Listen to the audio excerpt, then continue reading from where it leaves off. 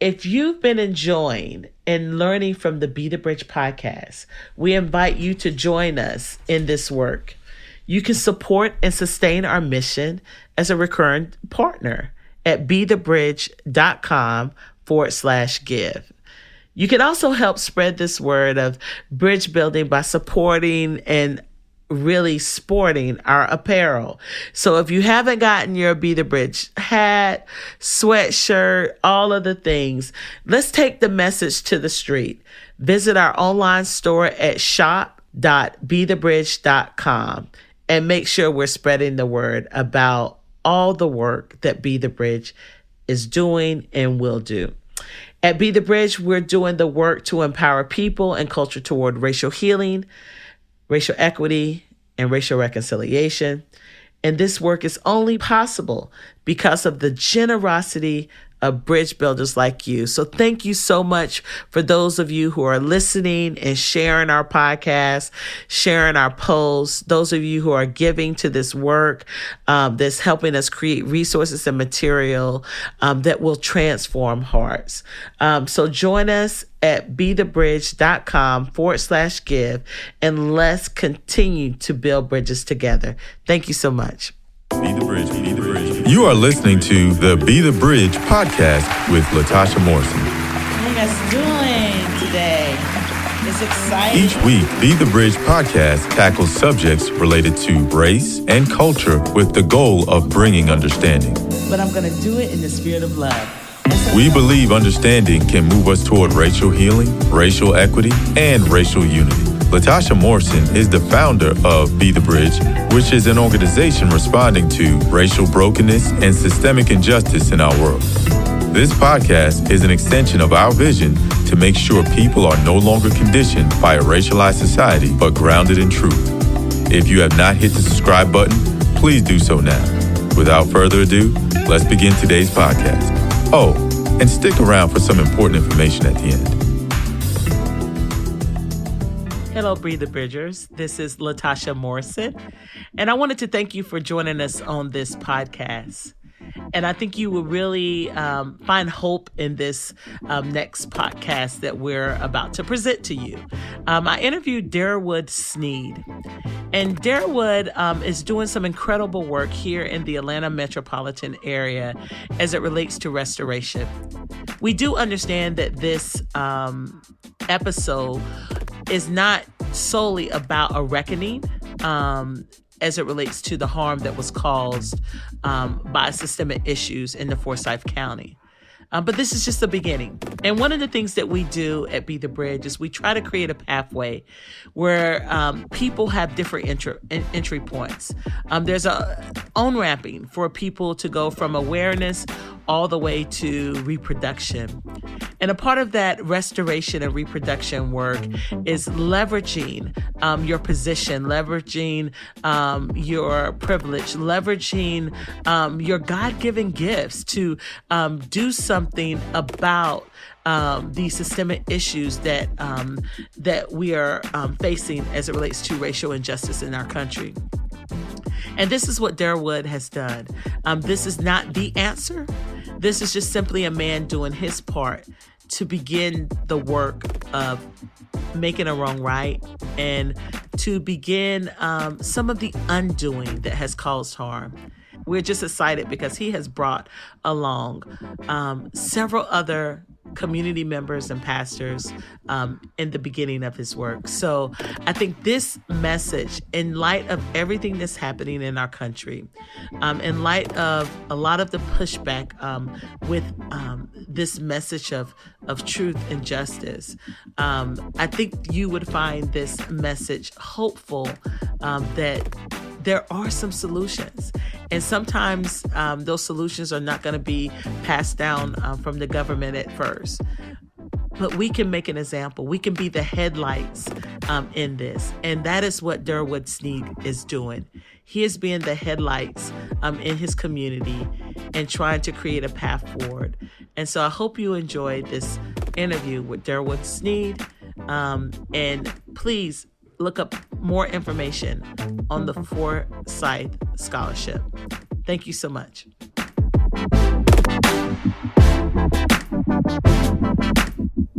Okay.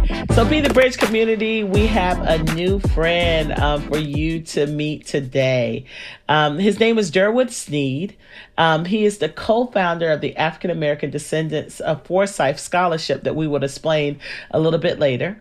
But first, he is a retired missions pastor from North Point Ministries here in Alpharetta, Georgia. He's a businessman, and he lived in Forsyth, Georgia for 33 years, where he and his wife have raised their family of 5 children.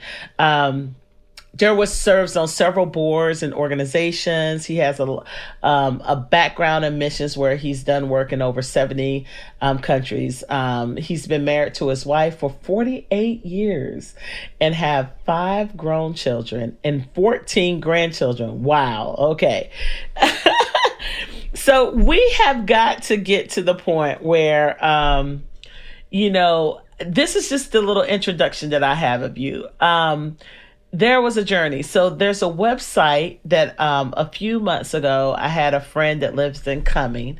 And if we'll explain, those of you who don't know much about Forsyth County here in Georgia, it's sad, but I'm going to give you a way to recognize it. It is I have several people we know that live there. There's been a lot of changes, a lot of positive change. But if you remember the county years ago that Oprah did a special on, and there was a lot of racism in the county. I'll let Durwood explain about all of that. But in the midst of that, there's some work that's happening. God is moving, and they have started a scholarship program. And I want to talk about that. I want us to talk about reparations today. And this is just actually some active reparations that's happening locally, that's happening by the people, for the people. And I wanted to bring that to the Be the Bridge community, because a lot of times we're wondering, okay, what can we do? So as you listen, as you learn, as you lament, there's another component of the L's, and that is of leverage. And this is a way to leverage your role in society, your resources, your scholarship, your giftings, all of those things. There's a way to leverage that for the greater good. And so we're going to talk about that. So Durwood, I'm so happy to have you here on the Be the Bridge podcast. Oh, my honor to be here. Thank you so much. Yeah. So give us I gave a little bit of your background. Tell us a little bit about your journey. I know we met you through a mutual mentor of a friend of ours. I had actually heard about the website and what was happening a little bit before that, and then you met with Amanda, our operations director, about something that's totally separate from this, and then we found out you are the co-founder of the Forsyth Scholarship, and so Amanda was like, "You got to have him on the podcast." Like it was a great conversation. So I want to hear a little bit about who you are, how in the world did this happen, and how did you get to this point? Wow, so many questions. I don't even know where to begin. So many questions. I'm still trying to figure that out myself, Latasha. But let me share a little bit of the story. So, okay. Yeah, I was a business guy, kind of in the corporate business world for a number of years, and we had 3 children when we moved to Atlanta, and we lived in a 3-bedroom house, and then we had 2 more children, and we just started feeling like, we'd like to expand a little bit. But the other thing I was feeling was I'd love to get outside of just the yuppie part of Atlanta. We were living in an area that was really upwardly mobile. It was very white. And, I'd love to get my family around some people a little bit different. And so we found a little bit of land up here in Forsyth County. We found 5 acres, and God just seemed to lead us very clearly to move here. And we did, but this was 1988 when we bought this land. And the guy that actually was the guy we were talking to about building our house was the head of the Chamber of Commerce at the time. And we had just heard about marches that Hosea Williams, Atlanta City Councilman, had led to Forsyth County. We heard about Oprah Winfrey and the story she did. And this was all in 1987 that happened, so the year before we bought our land. So I talked to my builder and I said, are we moving to the wrong place? I mean, this sounds like there's a lot of controversy, there's a lot of racism in this county. And he said, that's the way we used to be, but we're changing a lot. We've made a lot of progress, and no, it's a great place to live. We want people of all colors and races to live here. So he kind of calmed me down. So we went ahead with our plans and built our house. And it was interesting because my son had a baseball coach that smoked and chewed in the dugout. I mean, it was really an interesting time period. So as we started meeting friends around us, and so many people were like us, moving into the county from other places, and we were all trying to discover what is this place and what is it becoming, as we move forward. And we all had heard about some dark racial history in the county, but I knew very little about that. And so I raised my kids here. We would hear comments every once in a while about the fact that, this is a white county, and we kind of like that. And when I'd hear those comments, I'd talk to people, why are you saying that? What in the world are you thinking? But then those were kind of comments off to the side. It wasn't like the mainstream. And then the county was growing so much. When we moved here, it was 44,000 people. Today, it's 250,000. And so as it grew, you had people coming in from all over the place, and such a diverse group of people from all over the country, from all over the world. Actually, a lot of immigrants were moving here, especially Asians and Hispanics especially, but some black people as well. And as all this changed, we're watching all this, but then I kept thinking in the back of my mind about the history of the county, and I didn't know much about it. One day I read some things about a little town called Oscarville, which is the northern part of Forsyth County. And then one day I was actually taking my little 18-foot Boston Whaler fishing boat out on Lake Lanier, and I noticed the little food mart I was passing was called the Oscarville Food Mart. Saying, wait a minute, I read something about Oscarville, and so I need to research this. And this is crazy, Latasha, but this was like a little over a year ago when I really started researching all this. And so I got on the internet, started looking at Oscarville, looking at the history, and I found this book called Blood at the Root by a guy named Patrick Phillips that was published in 2016. And my wife and I read that in February of last year. And as we read through it, we began weeping as we heard about the expulsion of every single black person in this county in 1912. And the story basically was this. There was an 18-year-old white girl named May Crow who was raped and brutalized, and she ended up dying of her injuries about 2 weeks later. The morning after they found her, she was still conscious. And still alive anyway. I'm not sure about how conscious she was. That's debatable when you start looking at old stories. But that day, one person named Ernest Knox was arrested on very spurious evidence. A black man lived on her street, black boy. He was 16 years old. And the following day, 4 more black people on her street were arrested for the crime, one of which was even a woman who they claim was at the scene of the crime and saw it and didn't do anything. The following day, one of the people that was arrested, a guy named Rob Edwards, was pulled out of the jail by a white mob incoming, killed, and then strung up on a telephone pole. The following, right after that, the other 4 black people that had been arrested were then brought to trial. 2 of them were convicted of murder, and they were both hung publicly, which was actually against the law at that time. Public hanging was against the law. All hangings was supposed to be private. But anyway, they were both hung publicly. Now, that was all bad enough, and we have no idea who was guilty and who wasn't. We know that the trials were very quick.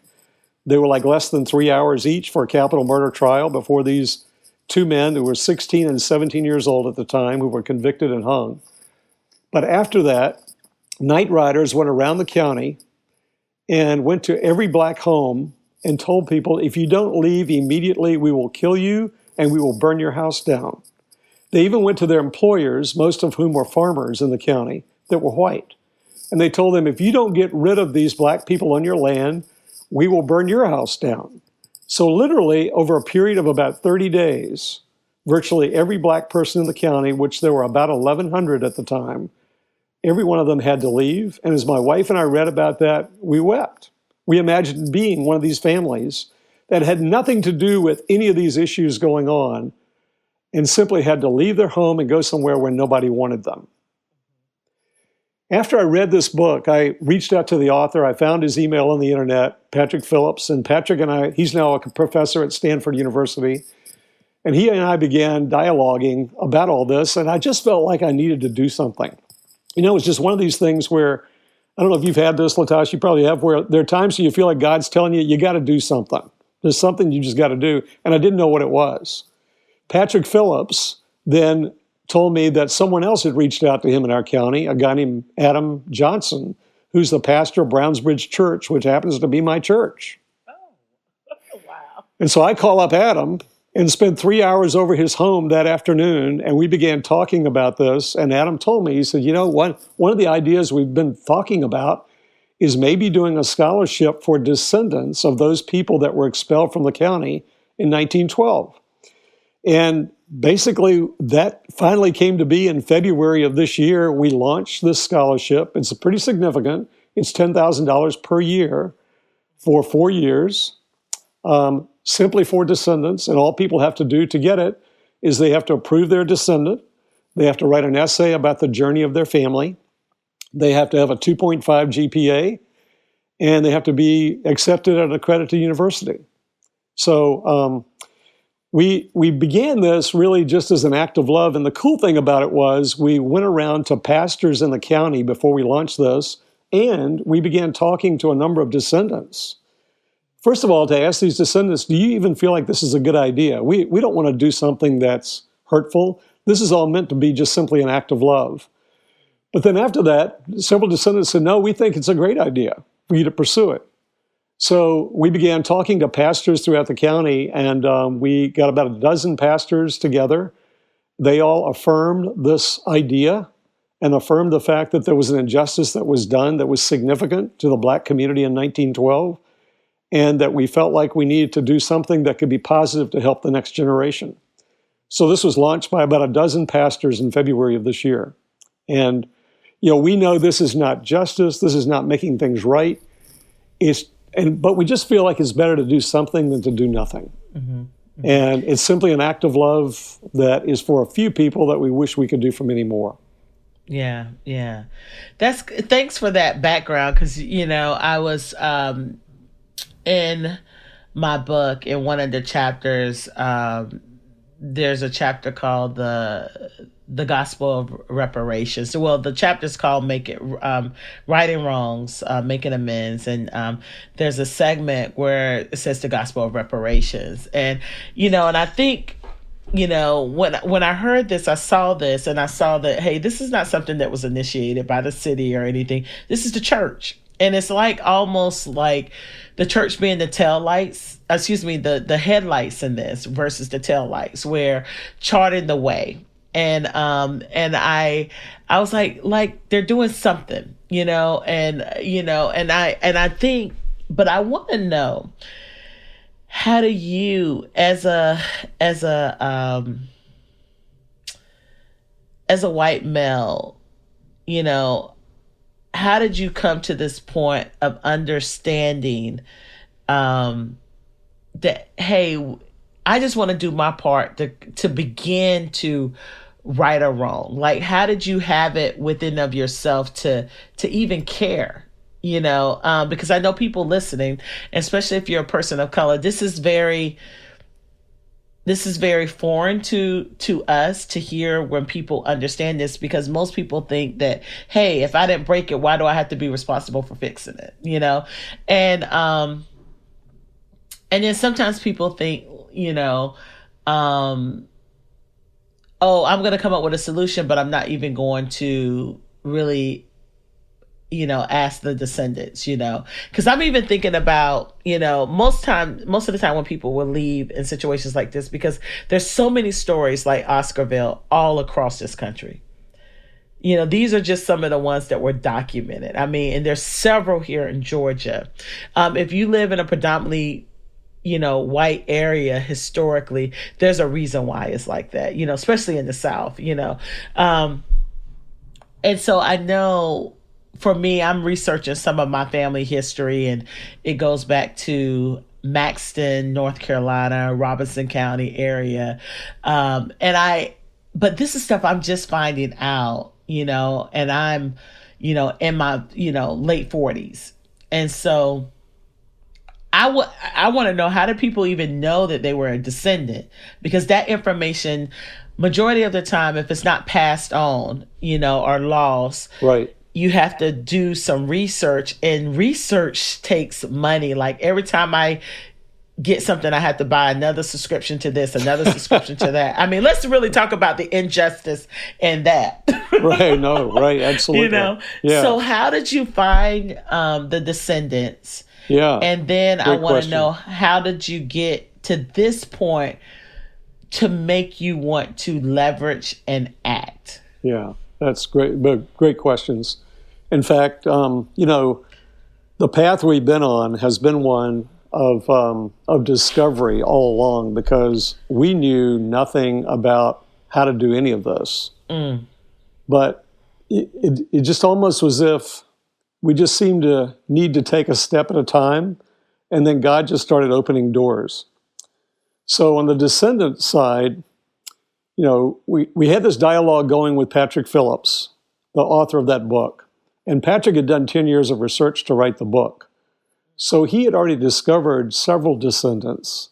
So he was very gracious in connecting us to them, for us then to have conversations with them. One lady's name is Elan Osby.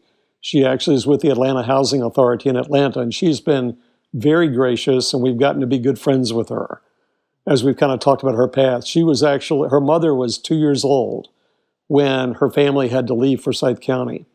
So her mother was actually alive then, which is really unusual, because of just the length of time. It's been 110 years since all that happened. Patrick connected us with a lady who's a Gainesville City Councilwoman in the next county, Hall County, who has also been very helpful in connecting us with a lot of descendants in that county, which is where a lot of the Black people went when they left Forsyth County, because it was the closest to Oscarville. They just simply needed to cross a bridge called Brown's Bridge, and then they were in the next county. They weren't treated very well there either, but at least there was law enforcement to enforce the laws of the county, so they kept the night riders from doing the same thing that they did in Forsyth County, in Hall County. So then we have gotten some press. We've been in several newspaper articles that have helped us find descendants as well, just as the story gets out. We've met with some African-American churches that are in some of those areas, and they have been very helpful in helping to get the word out.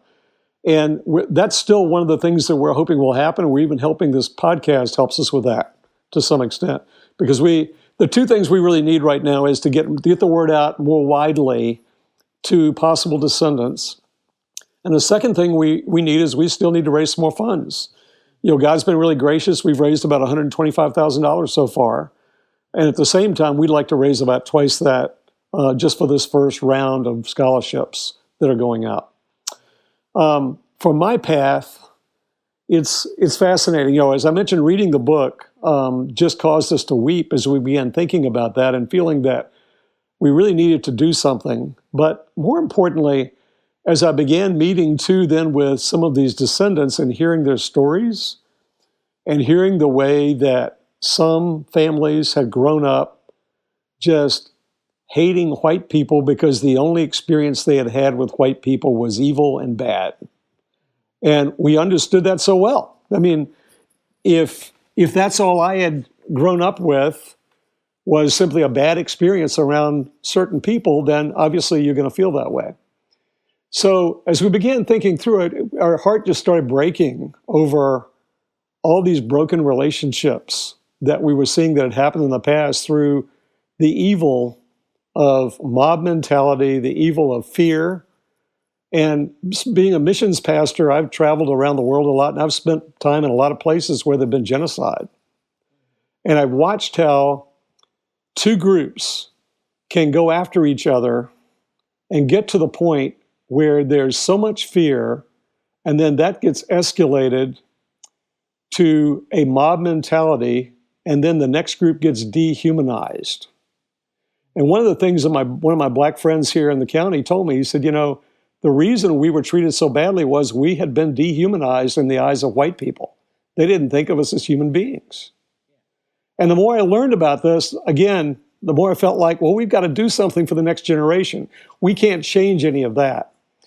So the emotion I was really feeling, and somebody asked me at a meeting one day, I was meeting with a Rotary Club, and one of the guys was pushing back a little bit, one of the white residents. He said, why do we need to bring up this old stuff? Isn't this just bringing up old wounds? And why do we need to do that? He says, do you feel guilt? And I told him, I said, no one's ever asked me that before. And as I think about it, no, I don't feel guilty, but I feel ashamed of what happened in this county that I've lived in for 33 years. And I feel compassion for the people that were expelled and for their descendants who suffered as a result of that. 58 of these people were landowners. And they lost that land, got very little compensation, if any, for it because they had to leave immediately and they couldn't come back and pay the taxes because you had to pay the taxes in person and they couldn't come back into the county. So just thinking then of the loss of future generations, especially of some of the wealth that could have been passed down through that land, we began just kind of mourning that as well.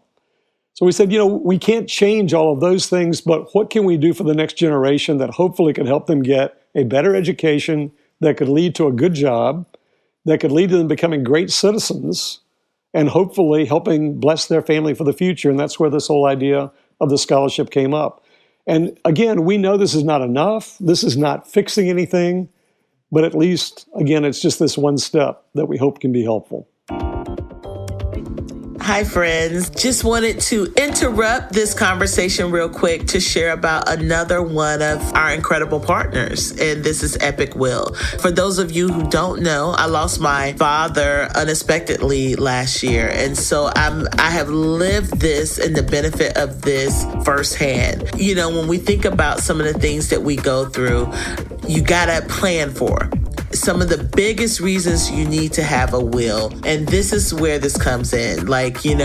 When you are buying a house, you're getting married, these are things you have to think about. Epic Will is one of the easiest and most affordable ways that I know that you can make sure that you're covered. It's easy to think that I don't need this stuff right now. I just want you to know that a will gives you advance directives so that no one you love has to make tough medical decisions on your behalf. And I think that is very powerful. In as little as 5 minutes and for only $99, you can create an early estate plan with Epic Will. So go to epicwill.com and use promo code BTB20 for 20% off. Again, that's epicwill.com. And because you are a Be the Bridge listener, you get a promo code that is BTB20 for 20% off. Get some peace of mind today with Epic Will. It's basically the one step that you have the power to do. It's like the beginning, because I can list a whole bunch of things that I think that kind of like when we start talking about repair. And so I think this is just really a really good beginning concept, of how to make amends. And I think also being a voice for this in like the Rotary Club and, in the county, what kind of, like, other than this pushback, what are some of the other pushback that's coming from, that space? Because when I look at this and I look at the scholarship fund, I said, this is a great idea, but I said, I definitely think this is something that that our white brothers and sisters should invest in. I think, that role of the scholarship fund, this is something that they can invest in. But I think, like, as far as locking arms with people of color in the community and, talking with some of the descendants, I think, that is the role of, Black people who have been impacted, to kind of speak into this and, say, tell you what's needed. But I think, the financial responsibility is going to come from the community. But I think it's also another thing. You said that I think you said 13 pastors on board with this. Right. In the area. That's incredible. It's actually grown since then. When we launched, it was about a dozen, but yeah, it's actually grown since then. And we've even had churches that, there was one church in particular that have a pastor and an executive pastor whose families have lived in this county for many, many generations. They're well-known names in the county. And that pastor wanted to make this public in his congregation. So he actually had us come to one of their worship services to publicly give us a check and to tell his congregation about what happened in the county and why they want to be involved in this scholarship and helping. And we just thought that was huge. Because, some of these, because some of these families, they've been here multiple generations. It's obviously shameful, and so, you mentioned the some other ideas around the pushback or some of the opposition we've received. We've been shocked, quite frankly, that we haven't gotten more opposition. But in some ways, I feel like that many people that are kind of opposed to it privately are ashamed to speak up. And I think that's actually a good shame. Yeah, because it's like a lament. It's like a lament that you have. It's a deep sorrow. Like it's a groaning. It's when you, especially people of faith, sometimes we can mistake like the conviction, the discomfort of conviction that we feel as something that's wrong, and so I think with this, there's this lament, deep lament, and lament. Because it is a act of God, it's a form of worship, should lead us toward just resolution, restorative resolution, redemption, repair, all of those things. So I think when we're not like overshadowing this with all of our partisanship, and we're not overshadowing this with a lot of like cultural things that's happening. And if we're looking at this as a biblical concept, we understand that this is right, when we're viewing it from that way. So I was like, there's no greater people to lead this than the church. And you have all these things happening now where you see this cultural divide, just right. Everything is just so polarized. Well, we've been trying to keep this out of the political arena completely. Yeah. Because we're saying, hey, this is just some followers of Jesus that want to do this act of love. And we've actually had some politicians that have wanted to get on the website, and we've told them, no, we don't want any politicians' names on this website. We'd love for you to support it, but we just don't want anybody to think that this is Republican, Democratic, or anything else. Right. These are just some followers of Jesus, and we want Jesus to get all the credit. Now, at the same time, we're inviting the entire community to get on board. And it's really neat how so many people that are not followers of Jesus have jumped in completely and said, yeah, we love this. We're not sure about that Jesus thing, but we really like this idea. We love what you guys are doing, and we want to get on board. We want to support you financially. We want to put our name on it. And so that's been really exciting. But one thing we have done, we're really trying to invite the entire community into a conversation here. And so as a result of that, it's a little bit of a tightrope walk in not wanting to push people away, and at the same time, we want to stretch people in their thinking. So we have told our Black brothers and sisters that this is not a reckoning. We know this is not justice. So right up front, we know this is not enough, okay? Then we've told some of our conservative white friends, look, this is not part of any other effort that's going on. We're not making a commentary on whether it's the 1619 Project, whether, or anything else. We are simply doing this one act of love. Now let's all talk about it and talk about what happened in this county. And I've told everybody, I said, look, especially when people say, why are you dragging up something from the past? The truth sets everybody free. We don't need to hide anything. We just need to lay it out there. Let's talk about it. You didn't do it. I didn't do it. And at the same time, as I mentioned before, I'm very ashamed about what happened here. And I feel great compassion, for people that were hurt.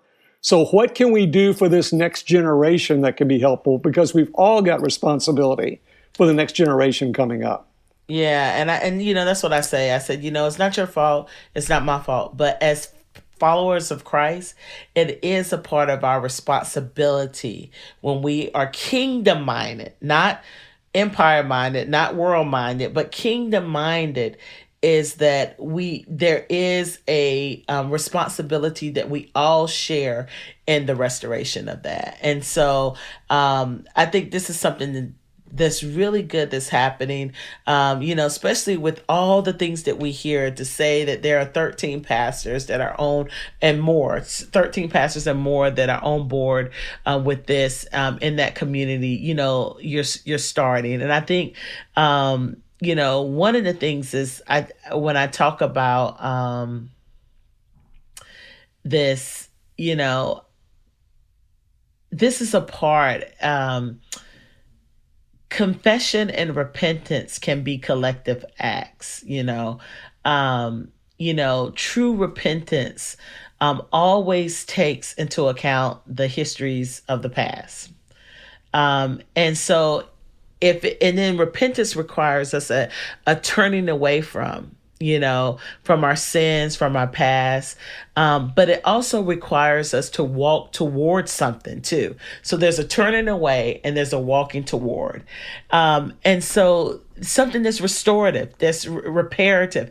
And so as followers of Christ, there is a responsibility, a weight that we own. And I mean, if we look at the Jewish system and we look at some of the things that the laws of justice that was woven into the Jewish system, we can learn a lot from Jesus. We can learn a lot from even the Mosaic laws. There's stuff for us to learn. Like the Bible really shows us the way and how to do this. And I think what you guys doing and starting just in some place is going to be a benefit to that community.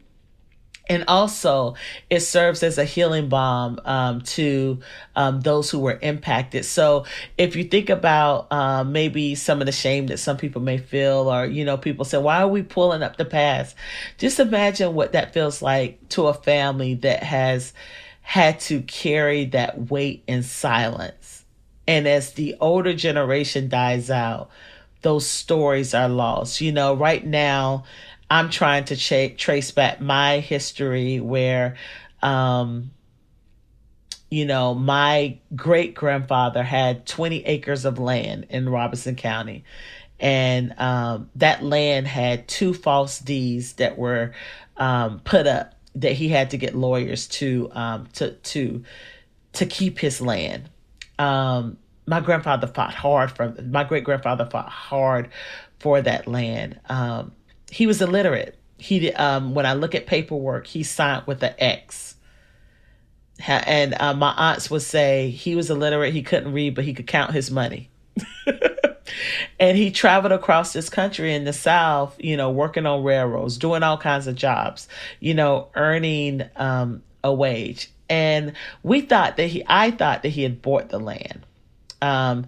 He inherited the land from his mom. And 20 acres, and he inherited that land because the person who enslaved them happened to die during Reconstruction. And so they were able to keep that land because of the death of the slave owner died in 1878. During the period of Reconstruction.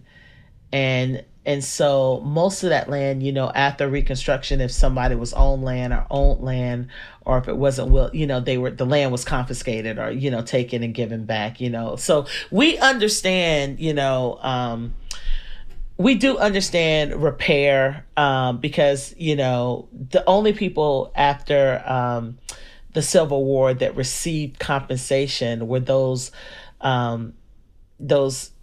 enslavers who were the greater the greater need that our country saw was to unite the union, to unite the nation. And so compensation of $300 were paid, to slave owners.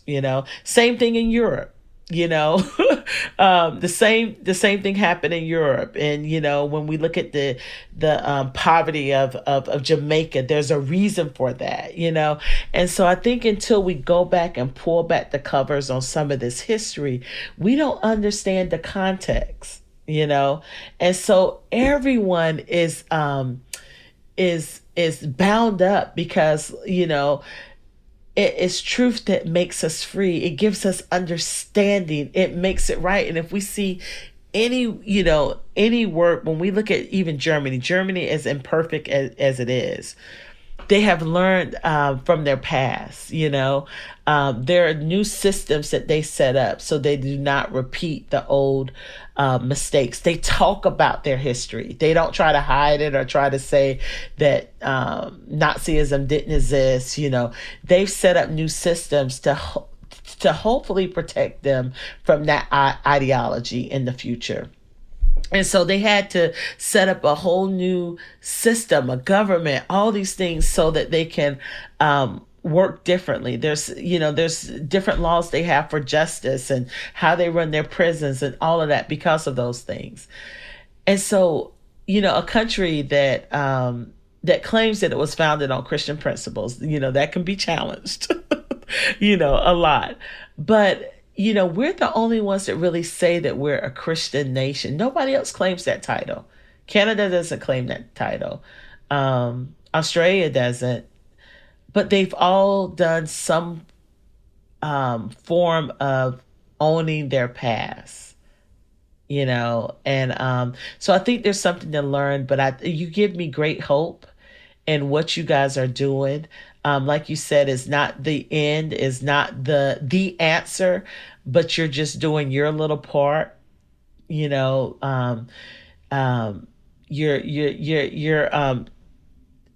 doing something to redeem a little bit, And so I think, with this, and not only, but it does really help the communities and descendants. What I want to know, have you had people to come forward for the scholarship, and what has that process been like? Yeah, so the application period actually ends April 30th. It opened February 15th. We have 4 applications so far, but there's still about a month left for people to apply, and we have How do they prove that they're from yeah. Great question. So, so in a lot of these families, the story has come down from usually their great-grandparents that, they were expelled from the county. And then we've actually got a number of people that have volunteered, that are genealogists, that have volunteered to help them prove that they are from here. And so several of them are actually with the LDS Church, with the Mormon Church, because they kind of do this for a living, right? Yeah. And so, and I can't believe how much time they're spending. They have just given so much time. I mean, in one situation, I know they've spent over 60 hours, on this one person just trying to help them prove their descendancy. And there was a little bit of an issue of whether they actually lived in Forsyth County or just over the line and stuff like that. So, fortunately, we've got these resources that have come forward to do that.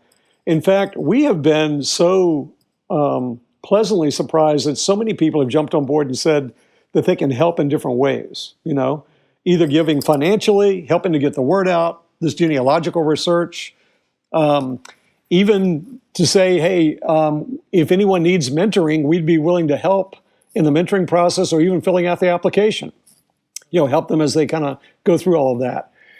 The other thing that's really neat, quite frankly, is and I hadn't really thought about this, but all the discussions that we're having as we have meetings, because we've met with a number of Rotary clubs, we met with the Optimist Club in the county, we met with a number of prominent judges, politicians, business people, just to kind of tell the story and to make sure that people get the true story of what this is, because we know that people can tend to throw a lot of things in one bucket together And then suddenly, what you're trying to do gets hijacked. And so as a result of that, with all these meetings, the cool thing about it is all the racial discussions that have taken place. And we've been in meetings where they may be pushed back by one person and someone else in a very respectful way comes in and says, I've got a completely different perspective on this. Yeah, we've come a long way as a county, but we have a long way to go. I was in one meeting where we have a actually very prominent person in the county, in county government, who's black. And he was in a meeting where everyone else in the meeting was white.